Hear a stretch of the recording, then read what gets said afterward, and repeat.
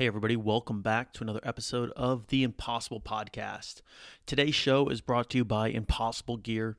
If you're looking to push your limits and do something on your impossible list, head on over to impossiblegear.com today to get your impossible shirt. They look awesome, they feel great, and wearing one just might give you the sudden urge to go on a treasure hunt. You're going to understand that reference later on in the episode, I promise, okay? So if you're looking to get comfortable while being uncomfortable, there's no better way to do it than in some Impossible Gear. Check it out at impossiblegear.com and support the show. If you're an athlete, you're going to also want to check out movewellapp.com. If you're looking to get stronger, lift harder, run faster, or just hurt less in general, check out MoveWell App. One of my favorite phrases for training is there's no such thing as overtraining, just under recovery. And MoveWell App gives you simple, easy to follow recovery and mobility routines to help you do just that. I actually built this for myself when I got hurt, and it helped me all the way through rehab. So it's free to download for your iPhone and iPad. So check it out at movewellapp.com. All right, today on the show, I've got Steve Tidball. He's the co-founder of one of the coolest adventure apparel companies on the planet. The company is Vollebak. That's Vollebak. I don't know what language it's from, but Steve told me it means all out, which is what their company is all about. And they make some of the most ridiculous, incredible adventure gear around the planet. They make everything from relaxation hoodies, which are sort of portable float tanks for your body, to 100-year-old hoodies that will outlast you, to light up jackets that will glow in the night and are powered by the sun. They make insane stuff, guys. It's really crazy. I found them about a couple years ago when they were first getting started, and it's been awesome to see them grow. I talked to Steve about his ultramarathon background, how he got the endurance sports bug, and all sorts of other stuff. We go into his stories, we talk about the company, how they got started, how they even come up with some of these crazy ideas, and how you can use them in your adventures around the world too. So check it out. I'm really pumped about today's podcast. I've been trying to get him on the podcast for a long time, and it's finally fun to sit down with him and do this one-on-one. So without further ado, check out my interview with Steve Tidball.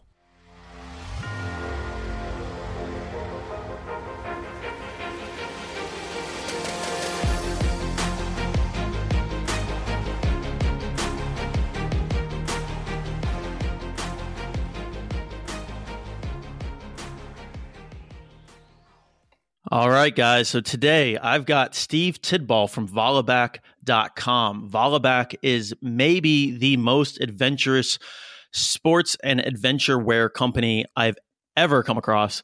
They make all sorts of ridiculously interesting clothing like relaxation hoodies, indestructible 100-year hoodies, glow in the dark, windbreakers, and all sorts of other really cool stuff. So they've been releasing a new piece of apparel every single month in 2018. And I've known about these guys for over 2 years and been kind of bugging Steve to get on a podcast with me. And we're finally making it happen. Steve, welcome to the podcast. Thank you very much. It's very nice to be here. Thank you for a nice introduction. That was very cool. So I was trying to go through all the different types of apparel that you guys have. And I realized, when I first found out about you guys had the Baker Miller pink hoodie, the relaxation hoodie, where you basically zip it all the way up to your face and you can actually relax. But since then, you've come out with tons and tons of more stuff, almost at a breakneck speed pace.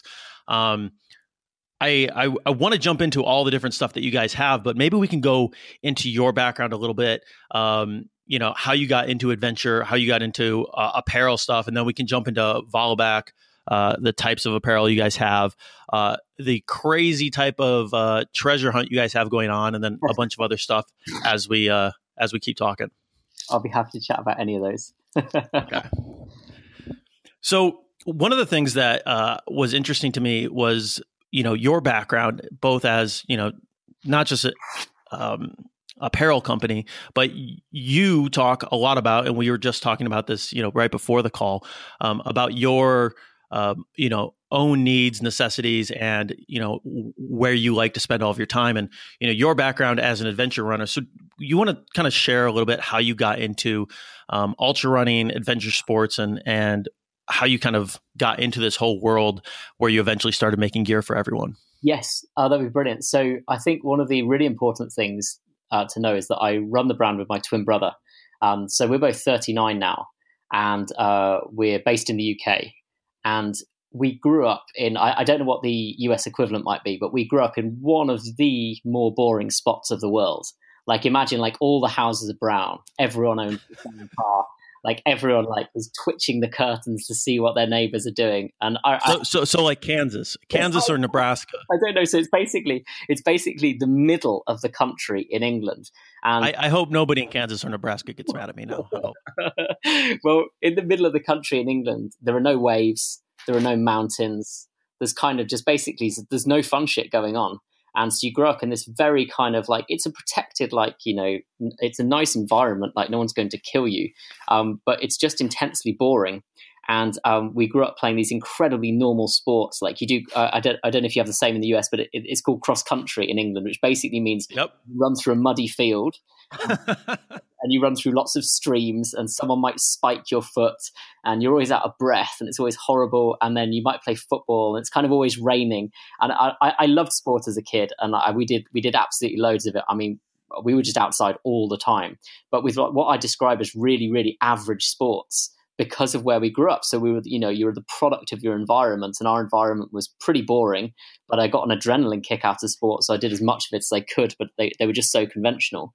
And then even like when we went into our 20s, when we went into university, we still hadn't discovered adventure sport at this point. And so what happened is not only were these sports boring, but I actually broke my back doing them when I was 18. And before I'd even discovered all the stuff I do now, which is like ultra running, surfing, climbing, I was sat down by doctors in this very boring place and told, okay, you're definitely going to walk again, but that's about the limits of what you're going to do. So pick a nice job in a seat and do that because that's about it. And this was at 18, and it took me a long time to learn to run again. I didn't really run again for about 8 years. How did you break your back? It was not like it wasn't one of these like fancy Bear Grylls stories where your parachute doesn't open and you fall 16,000 feet. It was in testament to just how boring the place was where I grew up. I actually did it playing cricket, and so I had like a complicated fracture of L5, which is the bit of your spine just above your arse. So there's a bit to break. It's not much fun because it controls quite a lot of stuff. It's not as bad as your neck, obviously, where the risks are far higher. But it's just hugely, hugely painful. And I took about a year to recover from that, and then was in a car accident as soon as I did. And then wow! Like, okay, this is it now. Right, just sit down. Everything's going to be okay, but just don't try and do sport again. So there's a lot of like, you'll know with injuries, like any ultra runner will know with injuries. It's like it's a complicated return. You've got to get strength, movement, all kinds of stuff back. So basically that was like a 7-year journey to learn to run again. I had operations. I had like, if anyone's ever had plantar fasciitis, which is like it's just basically really painful heels. I mean, eventually I had plantar fascia cuts so I could run again.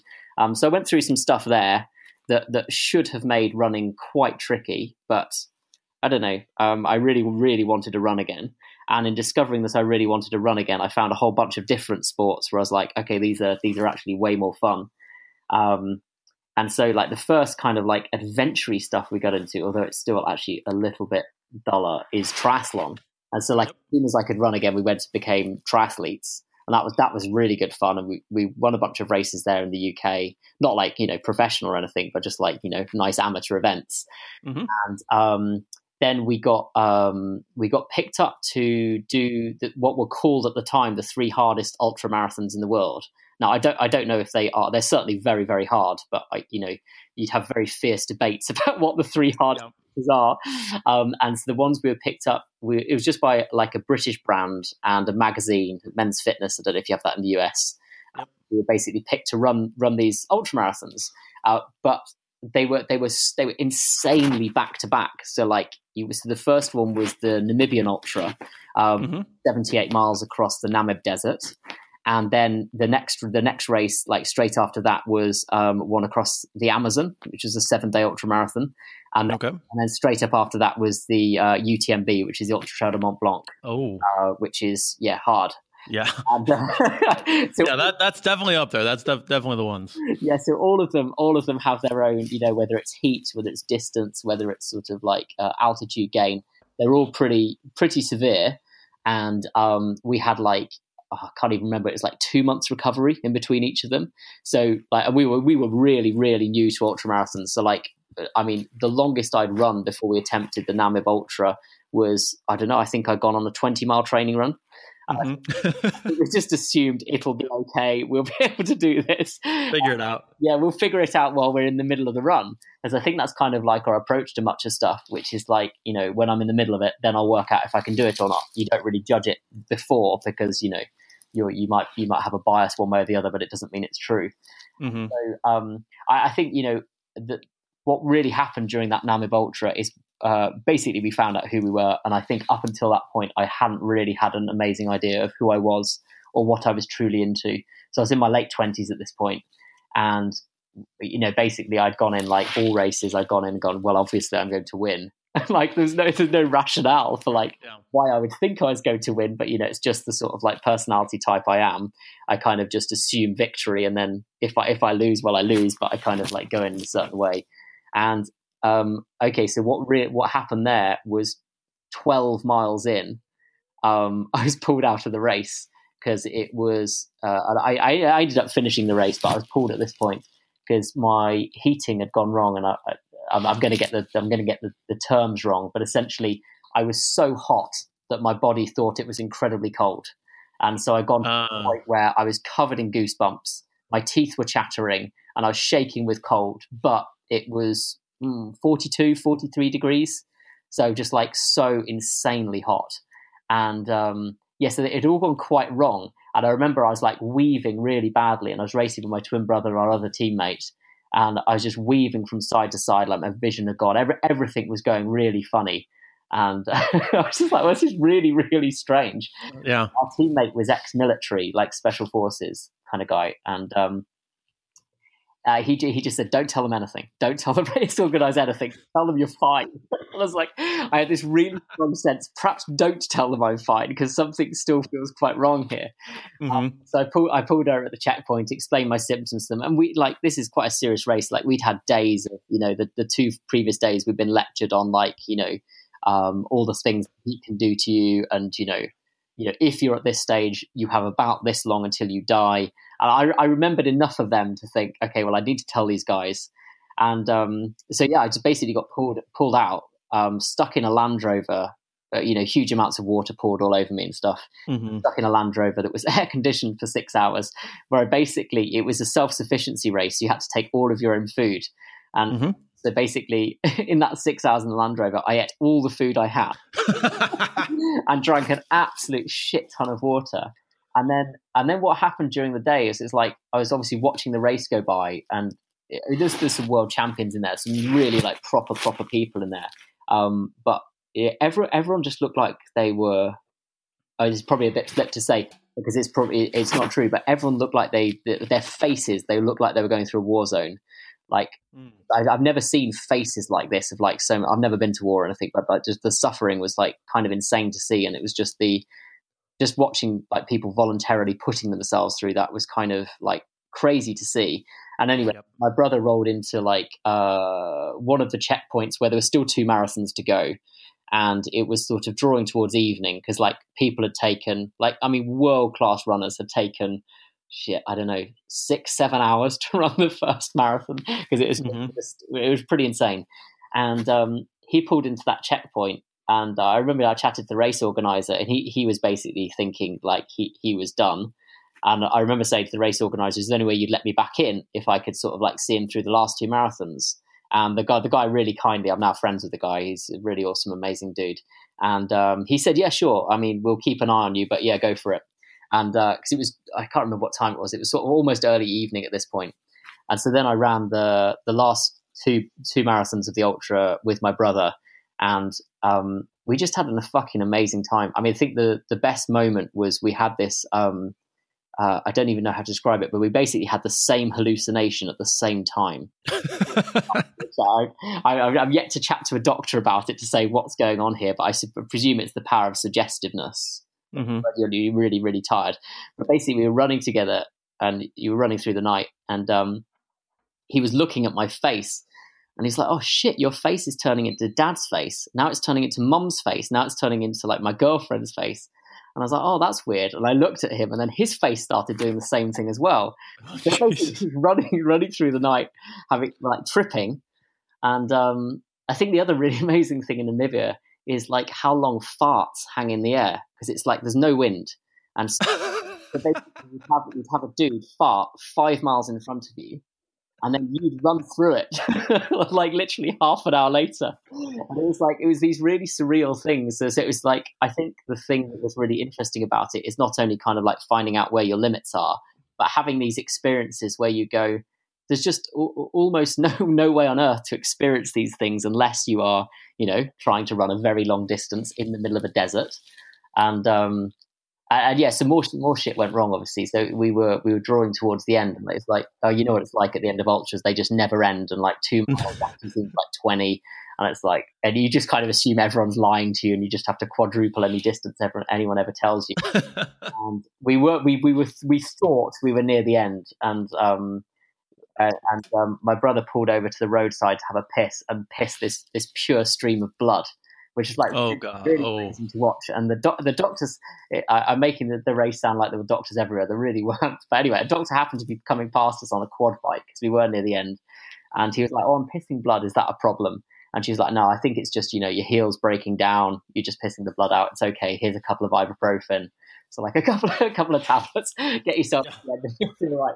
And I guess what we really loved about, lots of it was very painful at the time, but I never pushed myself remotely that hard before. I'd never gone to or someone going, "Okay, I think you have to stop now, otherwise you'll be dead in half an hour."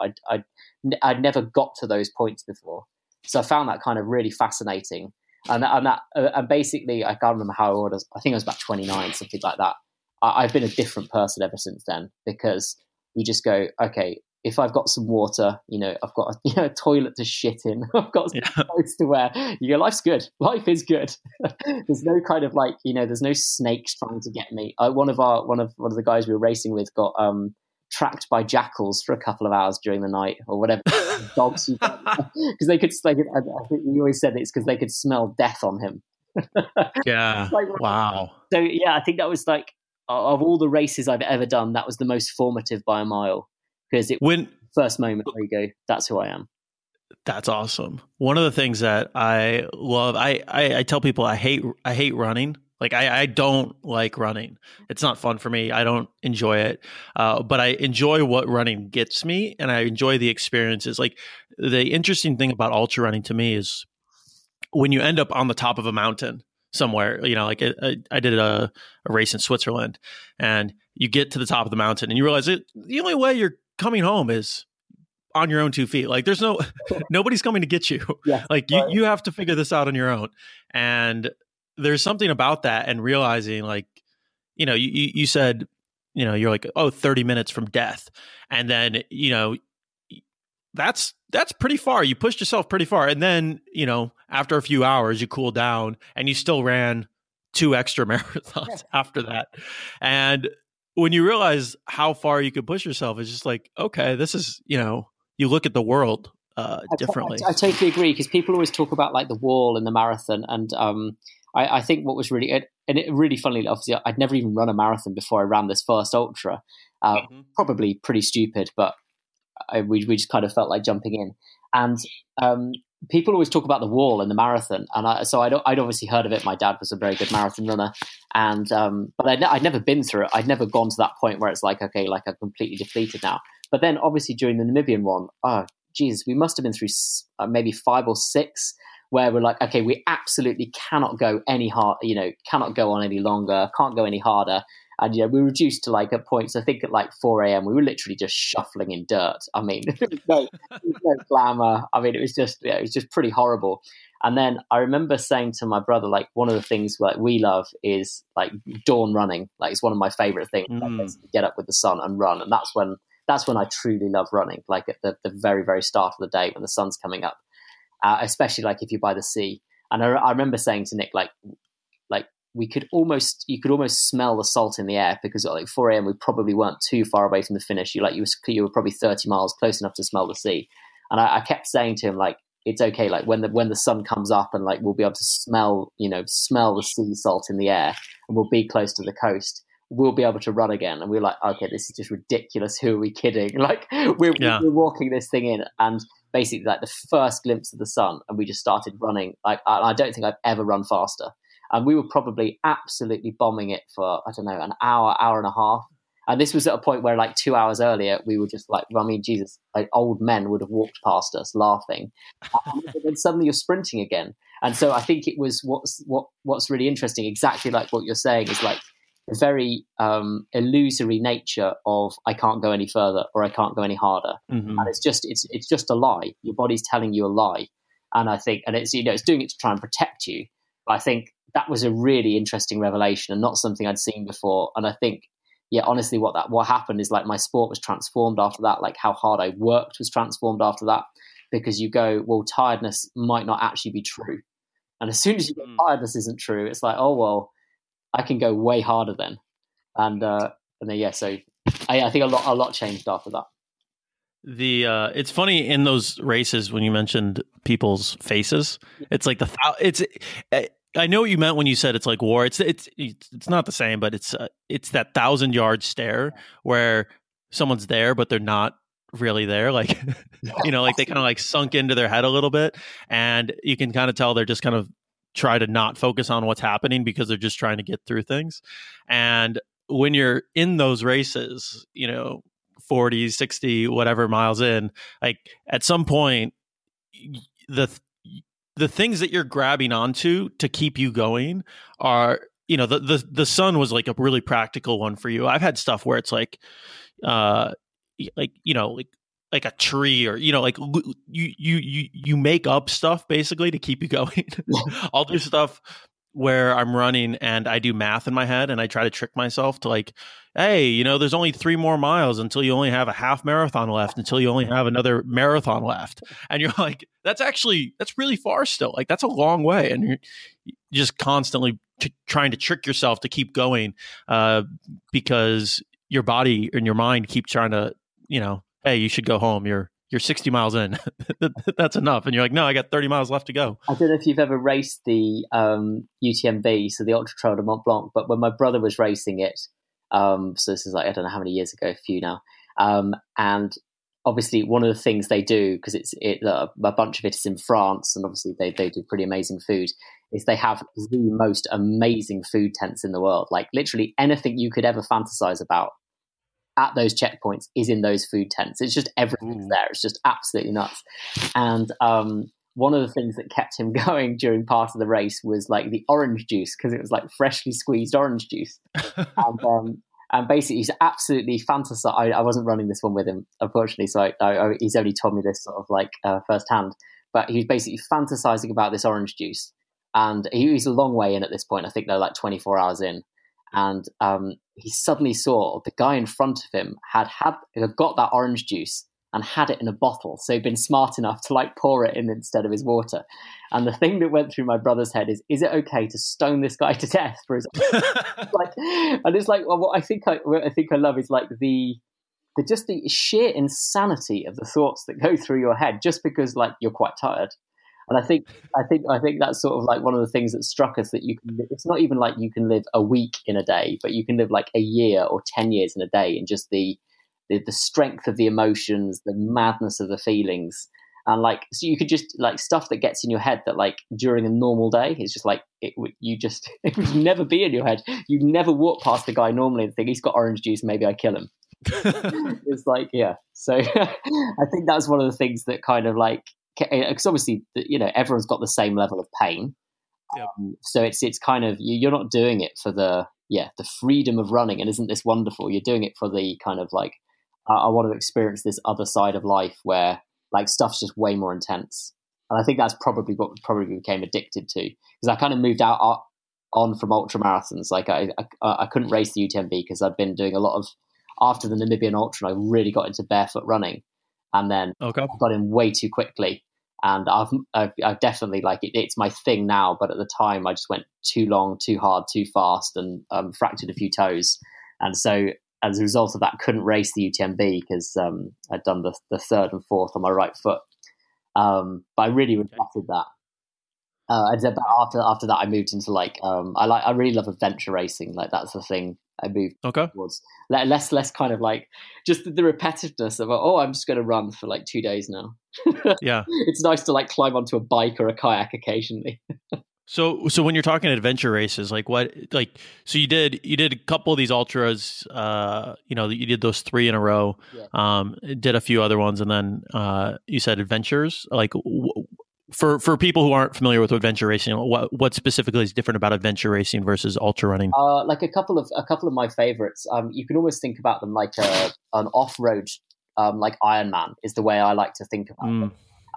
I think what's really lovely. So, for instance, like I kind of really like stuff that lasts about 18, 24 hours. Like after I did the ultras, I found that's kind of my thing. I kind of felt sleep deprivation was interesting to do, but like once you've done it a few times, what I actually like is being outside for a really long time, but not so crazily long that you think you're going to die. So I really got into adventure. So you might like. You'll have like coast to coast here in the UK. So there's like a really beautiful one in Devon, which is like on our south coast. It's like very pretty, very English. And during the day, you might ride 120 miles. You'll probably run 30-ish. You'll kayak a bit. And but the like those particular races, they might break it up really nicely. So like the first run is 8 miles. And then you get to ride 50, and then you run another 15. And so I think what I really love about those things is, well, I won't lie, they're easier on your body. Like, is you can. I think the thing I always struggled with ultras is I just found I got progressively slower, apart from occasional bursts. And so they were quite sort of like, they can be like quite frustrating in a way, because it's like I go into them feeling I'm a good runner. And then like, well, I am a good runner up until about 30 miles. And then I slow down quite dramatically. So like over the first 30, I'm really pretty quick. And then over the second 30, I'm really, really very slow. I think because of like the injuries I've had, I kind of like feel quite old quite quickly. Whereas with the adventure racing, what I love about it is like, just as you're getting tired of the run, or suddenly you're on a bike for like the next 4 hours, and then you're on a kayak for 2 hours, and then you're running for 2 hours, and then you're on a bike for 5 hours. And I think that just like, for me, it keeps me miles more awake and focused. Whereas I think like some of the long ultras, you can just feel like it's like you're drifting asleep, because your faculties are shutting down. Whereas you can't let them shut down if you're on a bike, because you will crash at high speed. Or if you're kayaking, you'll just roll over and drown. And so I think that those I found like much more enlivening. You come out to the end of it, and it's like, oh, dude, I feel pumped. Like I could go again, and you couldn't go again, but you feel like you can. Whereas at the end of ultras, I kind of like drag myself to a toilet and stay on there for about 2 hours, which is kind of like, it's life affirming a year later, but at the time it's just like, oh, this is horrible. I remember when when I first started running, I actually tricked myself into running by getting into triathlons, kind of like you did, because I was like, oh, this is going to be interesting. Like I wasn't necessarily a great swimmer, a great cyclist, a great runner, but I was like, at least I'm going to be like, keep myself interested throughout this entire thing, because I was like, at that point, I'd never even run a 5K. And so the idea of running a marathon to me was like, okay, you're just going to be out there for like, 3+ hours and just going at it for a long time. Like that sounds way too long, but with the triathlon, at least you're switching it up all the time. And there's something to that where, you can be tired, but like, the fact that you're going into a new discipline, or you're jumping on a bike, or you're jumping in the water, or running, instead it gives you a little bit when you're talking about in an ultra, you're looking for something to hold on to, kind of pull you through. Like, okay, as soon as dawn comes, the sun comes up, then you're going to get another boost out of that. You kind of get those artificially in those adventure races or triathlons where you're switching sports. You're like, hey, I just got to get to the end of this run, and then I can do something different at least. Yeah, it totally chunks it for you. So there's a British triathlete called Alistair Brownlee who talks a lot about this, and he's like, he's won 2 gold medals, so he's pretty good. in the job I used to have, I used to be in advertising, and I used to work for Adidas, and so we got to hang out with a lot of athletes, which was very cool, and you got sort of insights that you might not otherwise get. And he always talks about the power of chunking stuff up, and he does it to such a micro level. He was saying, like, he will literally do it. This is like even when he's like racing for like an Olympics or whatever, he will break it up lamppost to lamppost, street sign to street sign. Mm-hmm. He goes so micro on the breaking ups. Which I always found a really fascinating concept. And so I totally agree, like triathlon does that for you, adventure racing does that for you, because there's a bunch of artificial things to aim for.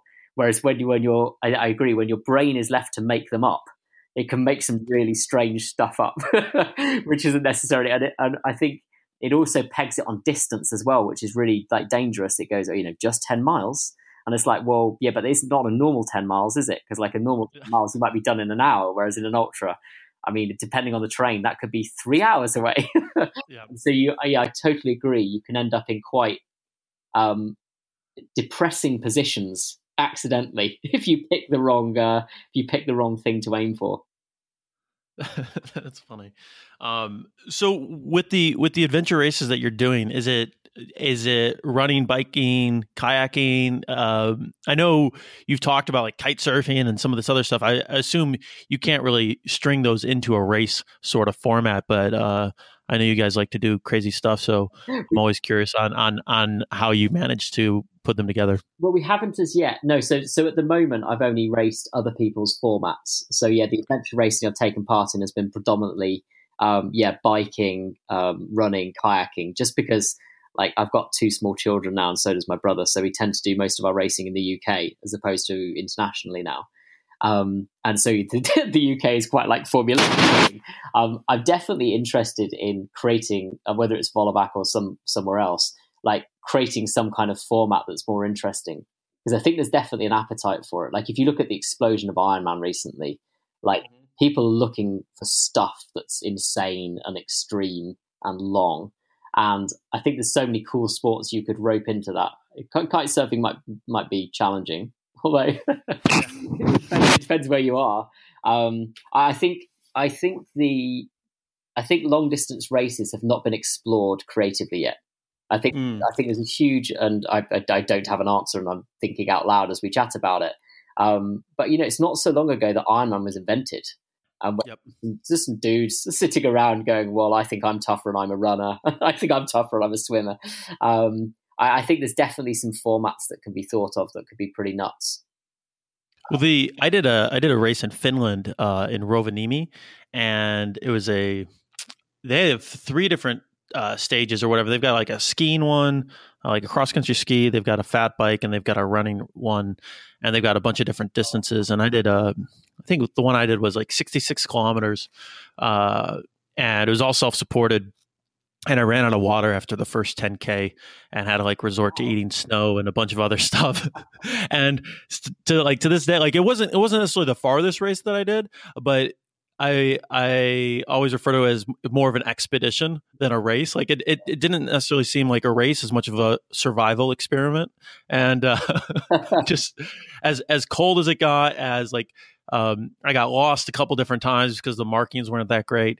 And in the middle of it, it sucked. But like looking back on it, like that was one of my favorite races that I've ever done. I'm like, it would be really, really like those like long format. It wasn't navigation, but there's like a little bit of navigation involved. Self-supported, interesting formatted races. Like I think there's something there too, and it's one of those things where, you'd like to. You'd like to go fast and you'd like to win this thing, but also you want to finish, and you also surviving is an important part. And hopefully you figure out how to do that in the race. And that's still one of my like. It was kind of this random race that I found. I was like, okay, there's a few hundred people in northern Finland that are doing this thing. I guess and it works out in the schedule. I guess I'll do it. And it's still like one of my favorite just visual memories that I've got from it. I think psychologically, self-supported races are quite different, and I think it's a really different challenge, because I think you just approach it in a different way. So articulating it really badly. But yeah, I feel really differently about races where it's like, right, you have to have all your shit at the start together, and whatever you have, that's it. And I think there's a kind of it's not like that if you have support it's weak, because like there's loads of races where you simply have to. You couldn't finish like racing through Death Valley. You're never going to do that like unsupported. But I think the self-supporting ones are really interesting. Like it's that kind of, it's almost a hunter-gatherer thing. Like, everything I need, I've got on my back. And if I don't, well, I've screwed it up. And so I think there's a kind of like, have I bought the right stuff? Have I done this smartly? And I think that's kind of like, it adds a different dimension. Am I going to there's a mental weight to it. Like there's just the fact that you're like, this is just me out here. Like there's nobody else. There's no rest stop coming up where I can, refuel or whatever. It's like, It's just me. And so how did you manage to run out of water so early? So I had a water bladder that I was bringing with me. And, as I was going to the starting line, it exploded and I didn't have a backup. And so I had a couple water bottles, that I was going to bring as like additional backups, and those ended up being my primary ones. And so it was just really bad luck on my part. I should have had a second bladder on me and I didn't. And then I was like, okay, well, I'll just, I'll figure it out. And I thought there was water at the first 10K mark.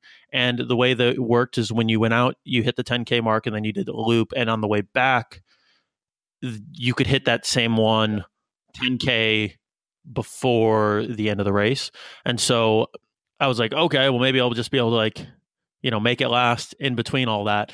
And spoiler alert, didn't work out for me, and ended up basically eating snow. And then there were checkpoints that you had hit, and each checkpoint had a fire. And so at some point I was able to melt snow down over the fire and then pour it into my water bottle. But it was so cold that within a mile and a half or so of pouring that, water, the melted snow water into my water bottle, it had frozen. Wow. And so I was just like, okay, everything that's going wrong here, everything that can go wrong is going wrong. So it was one of those ones where you're just like, I'm gut. You put on that 1,000-yard stare. You just kind of detach yourself from the entire situation. You're like, you know what? I'm gonna keep moving forward. I'm not gonna stop. And about a mile before I actually got to the finish line, and they moved the finish line indoors. They started it outdoors and they moved it indoors at the inside like a hotel somewhere in Finland, because it got so cold that they're like, we're not staying out here. You have to come over to the hotel to get, your final time. And I come in and like my beard's like all frosty. It actually was like a pretty cool snow beard. But I just remember coming in the last mile, and it was in February in Finland, and like the last mile, the Northern Lights picked up.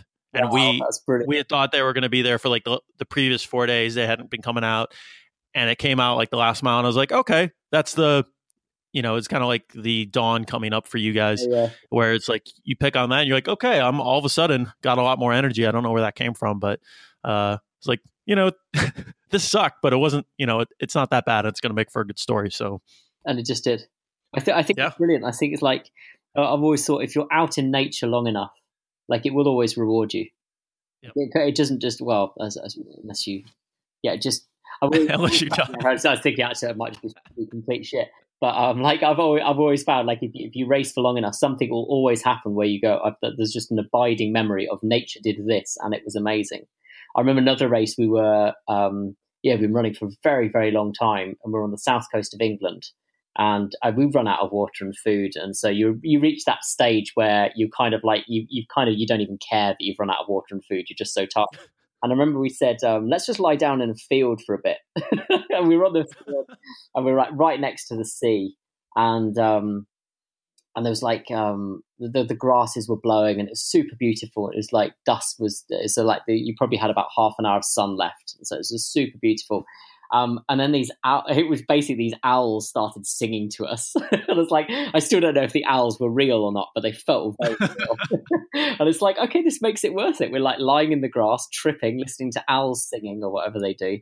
And you always kind of find like there's a moment where you go, okay, this was all worth it then, because I've seen this thing that, like, you know, if I was just inside working really hard or whatever, I would never have, you know, been part of that moment. So yeah, like your Northern Lights thing, I think you are rewarded. Who needs drugs when you can just run 50 miles and then have some weird hallucination happen? I couldn't agree more. I mean, the running is just the best drugs I've ever done. Like the lows are just extraordinary. The highs are crazy. Yeah, the is just, yeah, brilliant. Like I kind of miss that actually. Like I've never actually tripped during an adventure race, where I've only tripped during ultras. I don't know if I've told anybody this story before, but in Antarctica when I was running that 100K, I want to say like 80K in, I start hearing birds, and I'm like, what is going on? There's no, like, we're 500 miles from the South Pole. It's so far south. There's no animals. There's no trees. There's no anything down there. And I'm like, there's definitely not birds around here. What's going on? And I'm running with this for like 3 or 4 miles. And I'm like, what is going on? Like, there's got to be birds around here, or maybe it's the camp nearby or whatever.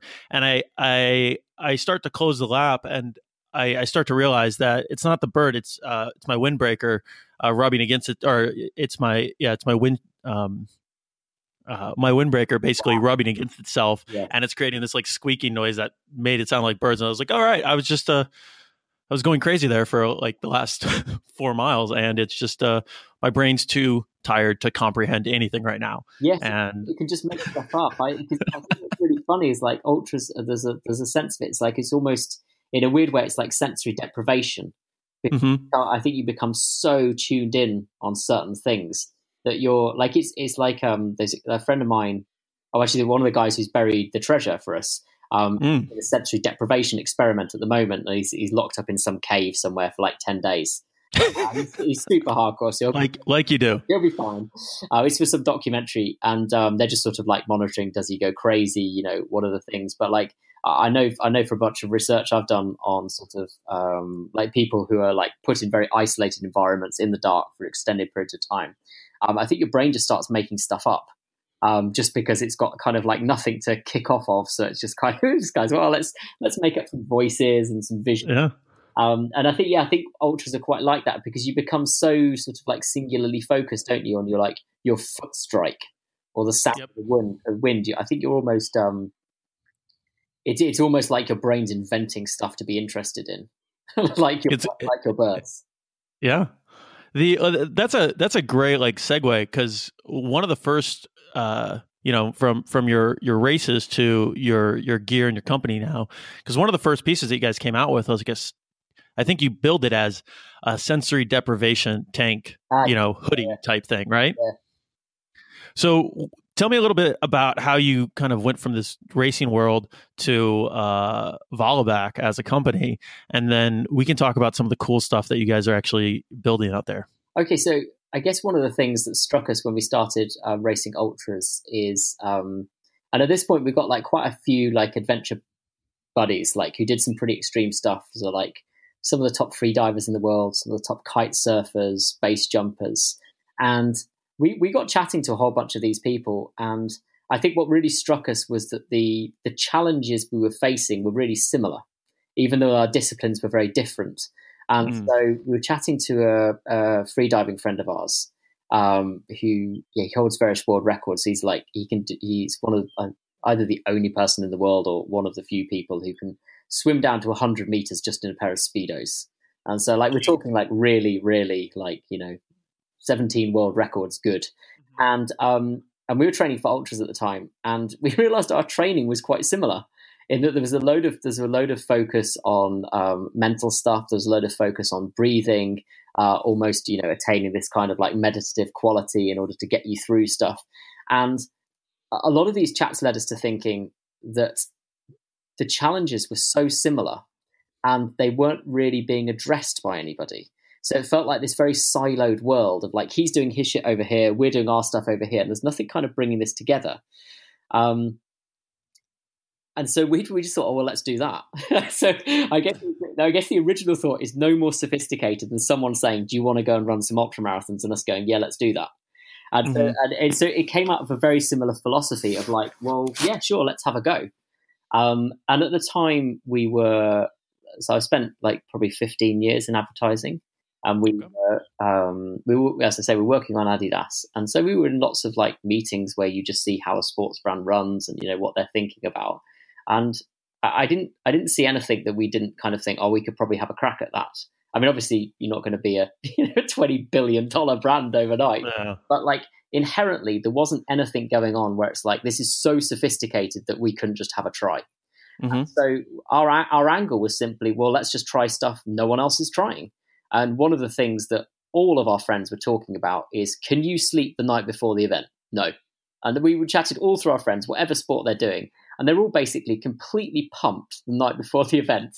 Like you are, when you're going through your race gear, it's like, I know I've got to get to sleep. And now it's midnight. And now it's 1 a.m. And, have I got my strategy right? And it was just so universally kind of like acknowledged by all of these guys. Well, no, you just don't really sleep the night before because you're so pumped, whether you're, climbing the mountain the next day or jumping off something.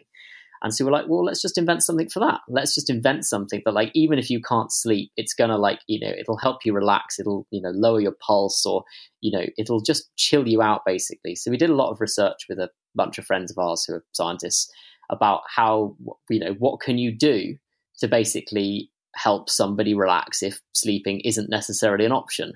And where we got to, we just experimented with a bunch of stuff, and we looked at people who'd experimented with color, people who'd experimented with sound, people who'd experimented with body positions, and then basically hacked it all together into a hoodie that basically zips up over your face. You just experience less.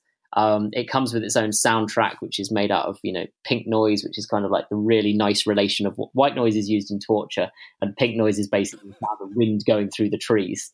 And it's your brain can sort of start syncing to this stuff. And then we looked at the various postures taken during meditation and how you should be breathing through your nose and into your stomach. And it basically just tried to create a piece of clothing that could make you behave in a certain way in order to help you chill out. And so it's very, very experimental, and like totally acknowledged, like no one else had really tried this at the time. And it was just an experiment. It's just like, if we do this, will it work? Like, what? Because the worst that can happen is, it doesn't work. And then everyone's back to square one. And so we never kind of like wanted to go out and say, like, we have solved this grand problem. We wanted to come out and say, like, this is the problem everyone's facing. Here's our crack at it. And I guess what that led us to was like, well, isn't this really interesting? And it led us into a whole series of challenges where, like, obviously our friends started chatting to us, and it's like, well, have you thought about this? Have you thought about this? Like, if my clothing's falling apart, when I go skydiving, I need something like this. Or, a guy, one of our mates was snow kiting in the Arctic, and his particular concern was like, if I fall down a crevasse at 60 miles an hour, that's going to sting, and I need to stay alive for a bit until the rescue team can come and get to me. So it's like people's really, really like incredibly specific briefs started coming into us, plus the stuff we'd experienced as well. And so what happened is we started on this one crazy idea of an experiment of can you help someone relax, and then it just spiraled and basically led to a bunch more. So there was no grand moment where it's like, we're gonna create a brand that takes on the entire world. It was more just a bunch of like kind of experimental thinking, which I think is often where like really interesting creative ideas come from. Like you can see companies that are driven by, profit, or by the idea that, we've got a brand that's going to take over the world. And ours really wasn't. Ours was just driven by a bunch of like really interesting ideas that we and our friends had who were doing a bunch of adventure sports around the world. And that has effectively spiraled into a business. But there was no master plan at the start of, we're going to create X, Y, and Z. Like when we created the pink hoodie, we had no idea we were going to go on and create like all this other clothing. Like we knew we'd create some clothing, but we didn't know what it was going to be. And it's kind of interesting. Kind of like one of the things I've always, I can't remember I think it's the Kenyans, and they have this particular phrase where it's called "find your run." And so basically, there's a bunch of guys who basically head out not knowing what run they're going to go on. and then they find the run while they're on it. They find, oh, it's going to be flat out 5 miles, or it's going to be a really steady 20 miles, and they let their body find it. And I guess we've kind of done that with the business, where you kind of like, you find your brand, you find, okay, this is what we're into, as opposed to some crazily architected thing from the start. No, that's really awesome. One of the things I think I saw the pink hoodie come out early on, like maybe your first run that you guys did, and I ordered one, and it's partially helped me with races, but I also noticed it helped me, when I was doing all the traveling to all the different races I was going to. Like one of the big issues I had, I don't know if other athletes have told you this, but sleeping on transatlantic flights or just international flights in general is kind of a pain, especially if you're not up in business class. And so I think for a couple of them, or even in business classes, like you just like, I don't want to talk to people right now. Yeah. And so it was a nice way to just like zip up, and it literally zips up over your face. And it's a really non-subtle signal that you don't want to talk to anyone. Yes. It's like, it's really funny you say that. That is what it's used for, because obviously so do people write to us say, hey, I use your kit for this. Like plane travel is the number one thing this is used for, where basically you want to hang up a do not disturb sign, because like people are always like waking you up and like, would you like this food? It's like, I would just like to go to sleep. So yeah, it's a ton of guys use it for that. Because as you can zip it up. Previously, I made my own like hat, like hoodie, like sunglasses, like thing to like, kind of signal that, hey, I really don't want to talk to anyone right now. And now it's just like zip, zip, zip, zip, and I'm good to go. Yeah, because people don't know people are not going to tap you on the shoulder. Like, you're going to be left alone. It looks a little bit like a I was going to say a ninja outfit, but it's also similar to like almost.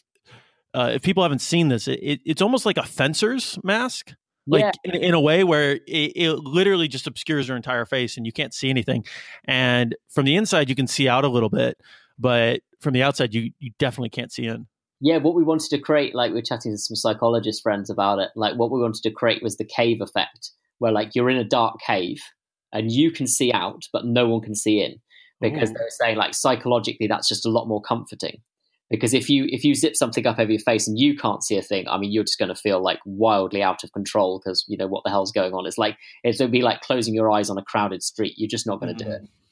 Whereas the feeling that knowing you can see out but people can't see in is actually really psychologically comforting, especially on a plane, because you can flick your eyes open and you still just look just as crazy and menacing to the person on the plane. They have no idea you have your eyes open. It feels a little bit like you're watching. Like you're kind of going through life in VR. Yes. Because you basically have this like goggle face piece that you can kind of see out, and you don't have the sensation of other people looking at you. Yes, this was always the thing we wanted to get to. It's like it reframes your view of the world, because you just see less. I think one of the things that's like so interesting about like, the environment we're living in today is that classic thing of, how much information we consume, how many people we see each day. And it's just like, okay, if you could just see less of that, if you could just strip that out, like that was the kind of interesting thing about like creating a piece of clothing to solve that challenge, as opposed to an app or, Apple or Facebook making your tech less addictive. And it's just like, well, what if a piece of clothing could solve that? And so I think stripping out the amount of stuff you're exposed to, especially on a plane where you basically either just want to, watch Netflix on your iPad or go to sleep. It's like, this is better. It's like, this is a fun solution. So you started with the Baker Miller pink hoodie, which is basically a relaxation hoodie. It's the one we've been talking about.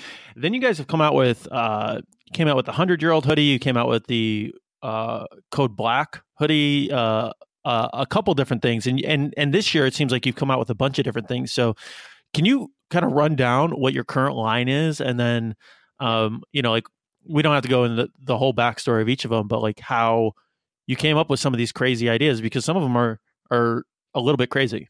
Yes, I think deliberately.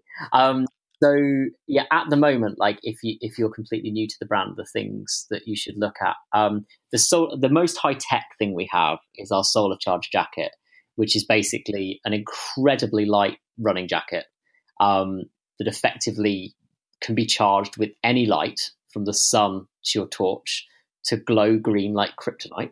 through the night. And the brighter you charge it with, the brighter the thing you charge it with, whether it's a sun or a flashlight, the longer and the brighter it will glow when it's dark. So it's kind of like you can literally draw on your jacket with light. You can grab a torch or the phone, your torch on your phone, and write on this jacket like you would with pen on paper, and it just leaves a trail of light. So that's pretty crazy. And the reason we did that was because like so many of our friends were going off on adventures where they're like, okay, I'm not going to have any power, but I do need to be seen, or I need to have some kind of light source, and I need to not be draining batteries, or I need to not be taking power packs with me, or it's just this 12-hour race, but it's through the night. How can I be seen? So that's where that one came from. So that's the solar charged jacket. One of my other favorites is called the Planet Earth shirt, and we designed this. We basically wanted to design a shirt that you could take anywhere on Earth, from the savannah to the Arctic to a mangrove swamp or the office. And like, can you make one shirt? Because like, it really struck us as really curious that like you've got shirts for the deserts, you've got shirts for the office. It's like, well, can't you just do one that solves them all? And so we came up with this crazy new material, like kind of mad new designs. It's got all these features on it, like anti-mosquito collars, and it's got air conditioning built into it, and it's completely crazy. And we built that one from the ground up with one of our Special Forces friends. So that's very nice. We have an entire range which has got ceramic print on it. This is called Condition Black. And so basically ceramic is used in everything from, jet engines to missile nose cones. It's a super, super tough material. And we've got incredibly delicate 3D printed slices covering clothing. So it basically makes it highly abrasion resistant. So we've got like a whole layering system made out of that stuff. That's cool. We've got a 100-year hoodie made entirely out of Kevlar. So you basically can't set fire to it, which is quite funny, and you can't destroy it. So we made a whole video about us literally trying to destroy it over a period of 24 hours and failing. That's seriously cool. We've got another. It's been out of stock. I mean, it's sold out very quickly, like quite a lot of our stuff does. But we made this jacket called the Blue Morpho jacket, and we basically looked at what's the most visible creature on Earth, and it's called the Blue Morpho butterfly. And there's things about like it can grow up to 15, 20 centimeters big, and you'll find it in like the jungles of South America. And pilots flying over the jungle can see them. They're that visible. Basically, what they have is they've got like this. The structure on their wings is basically looks like it's this 3-dimensional structure that basically just like pings blue light back off it. And we're like, oh, what if you could make like the most visible jacket on Earth? Could we recreate the Blue Morpho butterfly? And so we basically used just millions and millions. I think it's 2 billion glass particles in the end are covering the surface of this jacket that give off exactly the same blue as this Blue Morpho butterfly. So basically when light, this is what the butterfly relies on, when light hits it, it's basically bounced back at the person seeing it. And that's what the jacket does as well. Wow. But yeah, we make fairly interesting gear, and our aim all the time is basically make something that's never been made before. That's always like this, but not for the sake of like you could make something stupid that's never been made before, but make something that solves a problem that no one's really ever tried to address. Like we're not stupid. Like people have made shirts before, but then the idea of like, okay, well we're just going to make the best one ever made, and like every detail on it's crazy. Like we like sometimes we kind of like write essays on our gear just to explain how we've made it. Like there's a very, very long piece on how we made the Planet Earth shirt because there's just so much detail that's gone into it. Like you can't rip any of the buttons off. Like it's a really stupid point. Like our mate who's going through a mangrove swamp goes, the first thing that's going to happen is buttons are going to ping off this thing. And so ours are like they're not even sewn on. They're basically attached to this military tape. And then the whole thing has got like 62 meters of stitching on it so that nothing can ping off. All the buttons can slide up and down this tape 2 centimeters. They're hidden behind another like placket. So like we just kind of go to the nth degree detail of like, okay, how can I make this thing the most amazing? So I guess we're quite different from like how other sports brands work. And we've sort of had some like experience of this. And a lot of sports brands do this thing called de-speccing, which is basically they get to the final design and then basically the accountant will go through it and go, well, let's get rid of some of the pockets because they're expensive. Can we change this material because this is too expensive? Like, basically, we do the opposite of that. We're like kids in a sweet shop, and we go, okay, I really like it. It's looking like a Ferrari. What else can we do? Yeah.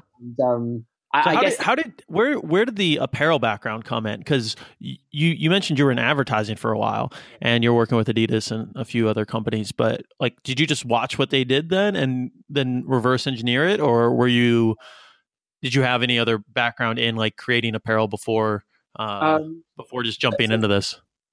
So my brother's a designer, so he was an architect and he's been a designer his whole life. So we've always been in and around design. And then, honestly, here's where the story came from. So we were one of the brands we were racing for, and this wasn't like professional sponsorship or anything. We just got some clothes from them, and we were running across a desert. And what was really funny is the shoes this brand had given us to run across the Namibian desert were the same shoes that they'd given to this really famous climber to go and climb in Baffin Island, just to like, piss about on the ice and whatever, not to actually climb the climbs, but to you bomb around it. And I just remember thinking, this is really backward. It's like, how can we possibly be having the same kit? And I'm not stupid. They obviously wanted to sell these shoes or whatever. But I remember thinking there just isn't as much thought going into some of these things as you think there is. And quite often the thought that might be going in is like, red sells, so let's make a new red jacket, or we can increase the profit margin on this thing. And I think we look at a lot of brands. There are a lot of very, very innovative brands, don't get me wrong, but I think we over credit them with innovating sometimes. And I think what we wanted to do is come in with a completely like fresh slate and go, okay, is this actually as innovative as people think? Is the stuff to be done that just people haven't tried before? And that's become our niche, really. That's what we go for. So no, we never designed any clothing, and I think that's really helpful. What we have done is designed a bunch of ideas. We kind of like created a bunch of experience. So we created experiences. My brother had been a designer. We brought cool people in. But I think that was actually really beneficial. I think like any industry, sometimes it benefits from someone coming in completely from the outside going, okay, is everything done well here? Or actually, our corners cut, are the wrong things being prioritized? And we felt in quite a lot of instances they were. And so the easiest thing was just to come and do it ourselves. Yeah. Some of the concepts you guys come up with seem like they were hatched in the midst of a ultramarathon hallucination, where you're like, you know what, we should get this jacket that glows blue, and and they end up looking awesome. Like if you guys go check out Vollebak, like you got to be careful because one, gear is kind of expensive, but then two, you also want to buy everything. You're like, yeah, I want that, and I want that, and I want that, and you got to be careful. So one of the things that, you mentioned your brother's got the background in design and you got the background in advertising. You guys just launched this campaign maybe 2 weeks ago or something like that. And you've completely nuked any productivity that I've tried to have over here. I'm sorry. It's a treasure hunt for basically, you can explain it better than I can, but a treasure hunt for like unlimited free Vollebak gear, or not, maybe not unlimited. I don't want to put the words in your mouth, but free Vollebak gear for life. Can you explain what this is? And then I can kind of explain why I've been spending every free waking moment trying to put together the clues. And how we killed your productivity. Yes, so basically we made a piece of treasure. So it's like a carving about the size of your wallet made out of this very particular type of wood. So it's really impossible to replicate. And then we've buried it somewhere on Earth. And we had it buried by two of our friends who are former ex-British Special Forces, as tough as it gets. They are world record-holding adventurers. Like these guys are just crazy, crazy hardcore. We had them bury it in an undisclosed location. And then basically we've only left people one clue, which is a 5-minute film made by the Oscar-winning documentary maker Orlando von Einstein, who's a friend of ours. And we had him shoot it. And that's it. Basically, if you go to our website, you can watch the film. You can try and work out where the treasure is. But I think what we really like about this idea is, like, even if you can figure it out, getting it is it's so hard. It's so hard. And basically, the prize, basically whoever goes and finds this card and proves that they have found it, as opposed to just going, yeah, I've got it, we'll give them free clothing for life. Because I think we wanted to just do something that was just nuts. Like, we were really conscious that, like, I think a bunch of friends of ours have, like, rode the Atlantic and the Pacific, and they always say this thing, which is like, there are no countries to find anymore. Like, there are no blank bits left on the map. It's done. Like, the mountains are climbed, the oceans are rode, and it's like, what craziness is out there? And I think what you're left with is a bunch of adventurers, quite rightly putting their own spin on stuff. And there's people doing absolutely miraculous things, don't get me wrong. But it's like, okay, if we could just add 1% of madness to the world, and we go, okay, there's this bit of treasure buried here, and you have to be so smart to work out where it is, and so hardcore to actually go and get it. It was just our effort to make the world 1%, more fun. And so that's the idea. Oh, and in the film are some clues. And that's what's driving you crazy. I started a couple discussions with a couple friends, and there's a couple things in the video that make it seem like it's really apparent on where it is, but then it's like, no, that's way too easy. I've gone through the video like frame by frame, and there's like interesting things, put throughout the. I think I was sending you an email. I'm like, Is this thing a clue? And you're like, I don't even know what you're talking about, Joel. Like, that's not even. I'm starting to look for clues in places that they're not actually clues. I'm just hallucinating my own interpretations of what they are. You are right though. So I and obviously people are letting us know their progress, because obviously it's fun. No one has yet to find all the clues. That's what's really interesting. Interesting. So you're not on the wrong track. So I remember you emailed me and you're like, "Is this an eclipse?" Yeah. There's like, what eclipse? There isn't an eclipse.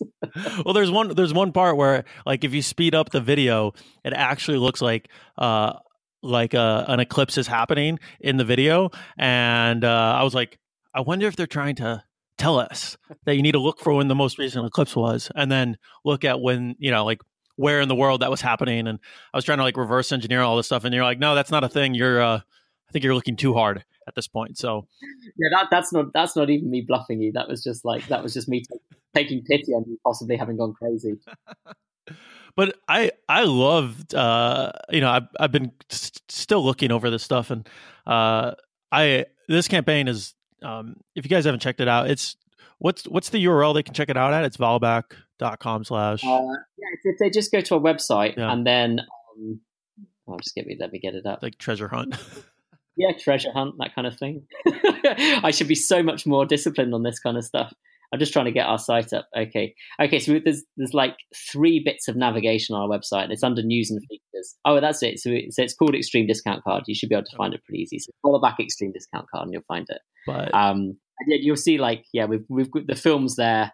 Like the kind of stupid terms and conditions, what you win, all up.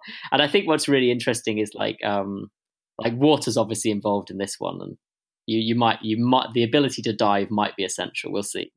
But yeah, we're already planning the next one, because the reaction has been so insane. We didn't. You never know when you put these things out into the world. Like, we think it's fun. Like, how are people going to interpret it? Are they going to be into it? Like, dudes were getting on planes that night. Yeah. And we were like, okay, we said like, you never know. Like, we're not Adidas, we're not Nike. Not that many people know us. Maybe there'll be one lone maverick dude in 2 years' time goes, I'm going to have a crack at this. Yeah. It was literally who could get the first ticket to the place everyone's flying to. Yep. It was crazy to see, and that's just a lot of fun, because then you go, okay, you could make loads of brands make these manifesto films of like, we're here to do this, and whether you're a car company or Apple, like, everyone makes them, and it's like, well, we just thought, well, wouldn't it be more fun to like actually create something where people go and have more adventures because you've done this thing? And I think that's what's really interesting to us. Like, you can actually sort of like, basically people have a cool time because you've done something, as opposed to saying, we're here for cool times. It's like, no, go look for treasure. It's really good fun. It's like, I don't know about you, but like when I was 10 years old, I always thought I'm going to go and look for treasure at some point in my life. And it's like, well, there isn't a whole lot to go look for. And so, yeah, putting one out there felt like the right thing to do. After having made so much crazy clothing, it's like, all right, what's the next level now? And making treasure seemed it. I like the 1%, adding 1% of madness, or whatever that phrase that you added a few minutes ago. But the idea of just like creating an excuse for people to go out and adventure around and, use the gear, but like also just embody everything that you guys are talking about. It's fun. It fires up your imagination and makes you start like thinking about, all right, maybe I should just get on a flight to that place where everybody thinks it is, and go find out for myself.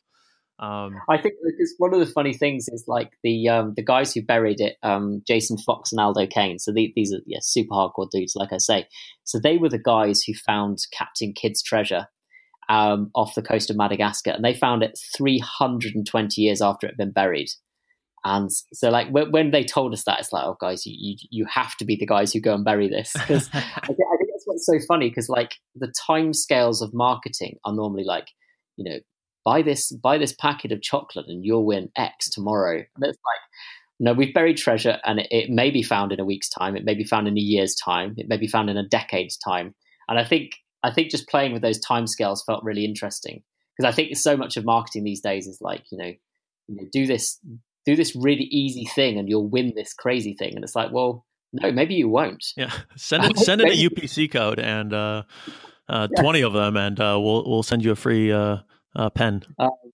And here it's like, well, maybe you won't. Maybe you'll risk your life for 2-3 days and you'll get nothing. Yeah. But you will, because you'll have an adventure and you'll have been to look for treasure. So it's kind of a different approach, but it's the one we wanted to take, and it kind of fits with the clothes we make, because it's it's a bit. When you launched it, I think it was right around the same time that there was this. It was a couple weeks ago, and there was a old Spanish ship that was found, like another treasure that was just found, like right around the same time, and people were like, "Is that the treasure you're looking for?" And I'm like, "No, this one's better. It's free clothing." I know that's $7 billion, but listen, this is the one I'm going for. We were trying to work out what the value would be, and like maths isn't my strong point, so we've not quite figured it out. But we're launching clothes at a fairly fast rate, so like you add it up over the next like 10-15 years, it's going to be quite a lot. So what is? Can you share any of the things that are coming up for you guys as far as like new pieces of clothing, or you mentioned you might be doing another treasure hunt here soon. Can you talk about any of that, or is that all confidential? So we're definitely going to be doing another treasure hunt. What's really interesting though is like, and we've not picked the team to bury it. We've not picked where it's going to be. We've not picked like a director for it or anything yet. So I think that's kind of like one of the most fun projects we do, where you just go, oh, this is just whatever we do, it's just going to be awesome. So we're literally thinking of like what happened when people started, flying straight out to this one. It's like, oh wow, is this gonna, like, we thought this is like so hard. Is this going to actually be found in like 24 hours? And so we just started plotting of like, okay, how can we make the next one just literally impossible? Like, where can you put it on Earth? Because it's been really funny watching like some of the people go like, oh, this is so obvious where it is. And it's like, well, it's obvious if you know where it is, but actually, is it there? And also I think in the era of like, this, so much of the world's been mapped and shown. Like I was trying to think, okay, where's the most remote place on Earth? So the next one we're thinking like doing the mountains, basically. We've already carved the card and it's got mountains on it. And we were just thinking like, is there a mountain range on Earth where like just no one's going to know where that is? It's like, well, no. And and what's really funny is the Earth is really well known. And so if you have any cool ideas of like mountains to go stick this thing on, like what constitutes a mountain? Like what is, where could we put this that's just like so remote, the furthest away? Like you start plotting like what's the furthest place away from any airport on Earth? So it's like it's just really, really hard to get to. So that's definitely going to be fun. Clothing wise, we've got some absolutely mad stuff coming up. Like I think the things we get excited about is like, I think one of the things that's really interesting for us is like materials that have never been used before.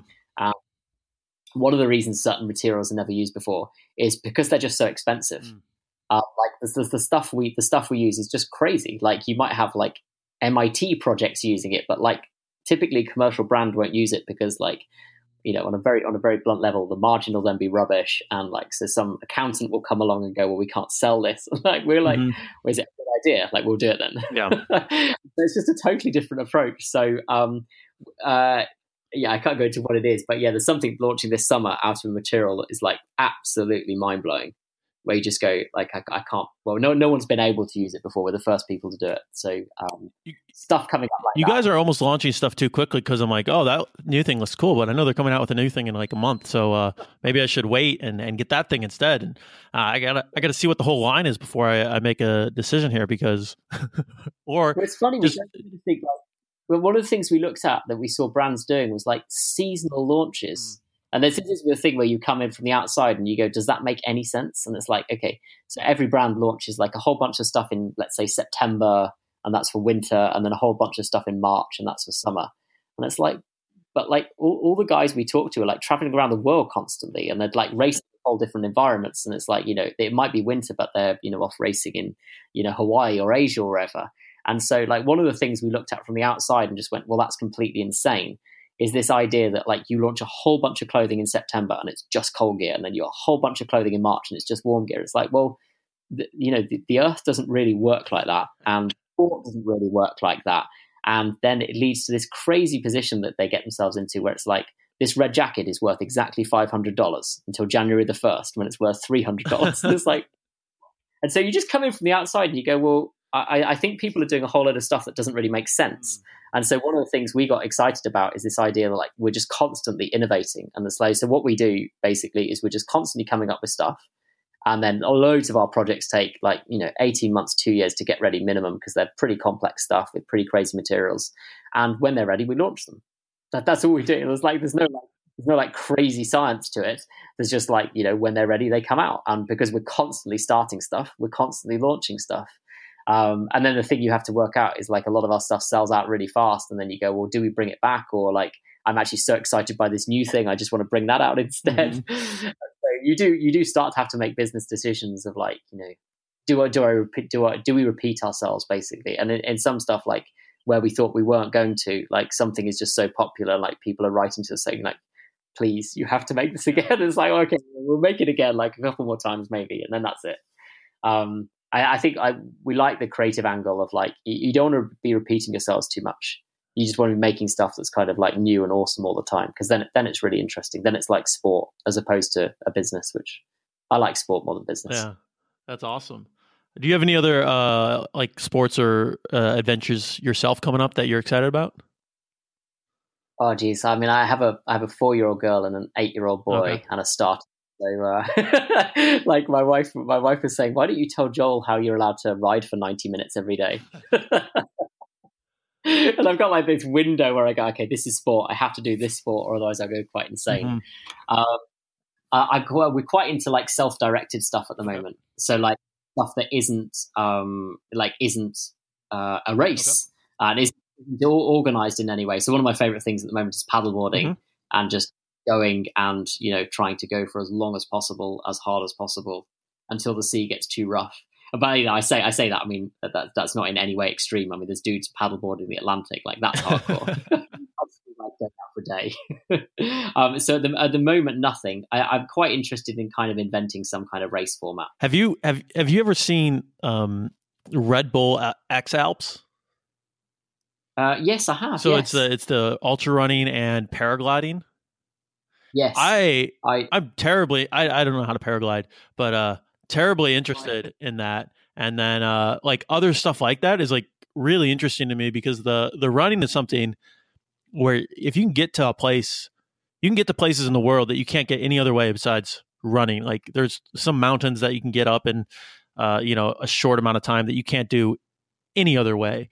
And then the idea of just like paragliding or doing some other sport and then running again and then like combining those in a way is like really, really interesting to me. And that's kind of been on my radar, but I have to gain a couple extra skills before I jump into that one. Yeah, I think that's where I'm at the moment. I kind of like, I haven't seen anything recently where I've gone, okay, I have to go and do that. Which kind of always I kind of like with clothing, it kind of leads me to think, okay, well, we'll have to do that then.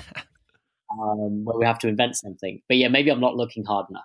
Yeah, running and paragliding sounds like a pretty dangerous mix. Like I can imagine you're paragliding and your hamstring goes into cramp from having run. that wouldn't be much fun, I don't reckon. That's awesome.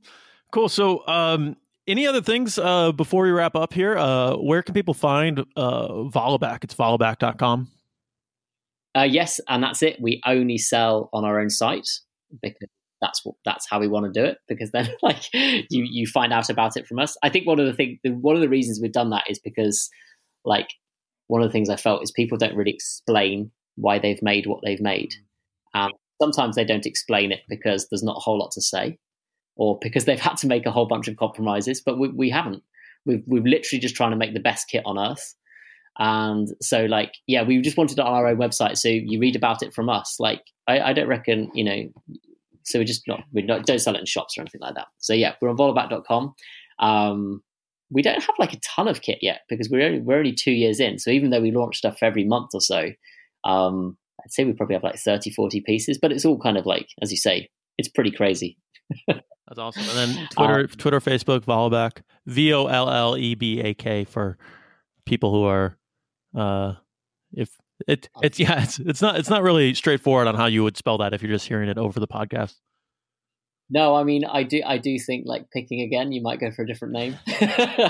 One that's short and has, not a K in it. What does Vollebak mean, by the way?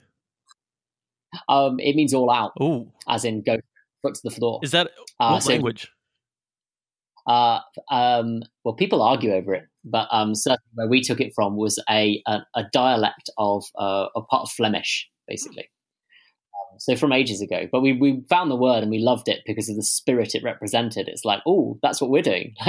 Like that's like, all the guys we're chatting to, like, that's how they do sport. And it's like, oh, to find that in a word felt really, really cool. And then you have to do the normal thing of, does anyone have that.com? Instagram with Vollebak Sports, because I don't think we're fast enough to get Vollebak, and I think some guy has it. So if you go to his website, I think it's like 12 pictures of him cycling. So everywhere else we're fairly findable. Okay, very cool. Well, let's. I'm excited to see what you guys come out with this summer. I'll be paying attention. Thanks for jumping on the podcast. Maybe we'll do a race around here, around the world one of these days, and maybe I'll finally put all the clues together and figure out where that treasure is. A race around the world sounds good. Awesome, man. Well, let's do it again. If you guys have new stuff coming out, give me a shout, and I will talk to you soon. Thanks for doing this. Cheers, man. Lovely chatting to you. Hey, everybody. That's today's show. If you guys want to check out more about Vollebak and their treasure hunt, check it out at vollebak.com. They're an awesome company. I'm really excited to know those guys, and we'll be following up on what they're doing here in the future. Just a couple of reminders before I sign off. If you guys enjoyed that show, I'd love if you went over to iTunes, Google Play, or wherever you're listening to podcasts these days and leave a rating or review. It helps us out a ton, helps us reach more people, and helps more people find out about doing the impossible, pushing their limits, and getting outside their comfort zone, all right? If you guys want to support the show in other ways, you can check out impossiblegear.com, grab your impossible shirt, go do something impossible on your impossible list. If you guys don't know what an impossible list is or haven't made one yet, you can go check out impossiblelist.com, get a free template, create your impossible list, and start changing your life today. Get an impossible shirt, go do something on your impossible list, push your limits, take a photo, send it in, and I'll feature you guys on the site, on Instagram, all over the place, okay? Also, check out moveapp.com. It's the best mobility app out there, whether you're trying to run an ultramarathon, set a new PR lifting, or you're going out on a treasure hunt and don't want to get hurt. Check it out. It's a free download, and you can help support the show in a pretty simple way while also making sure you're taking care of your body. All right, that's it for today's show. I will see you guys back here next week, and until then, keep pushing your limits and do something impossible.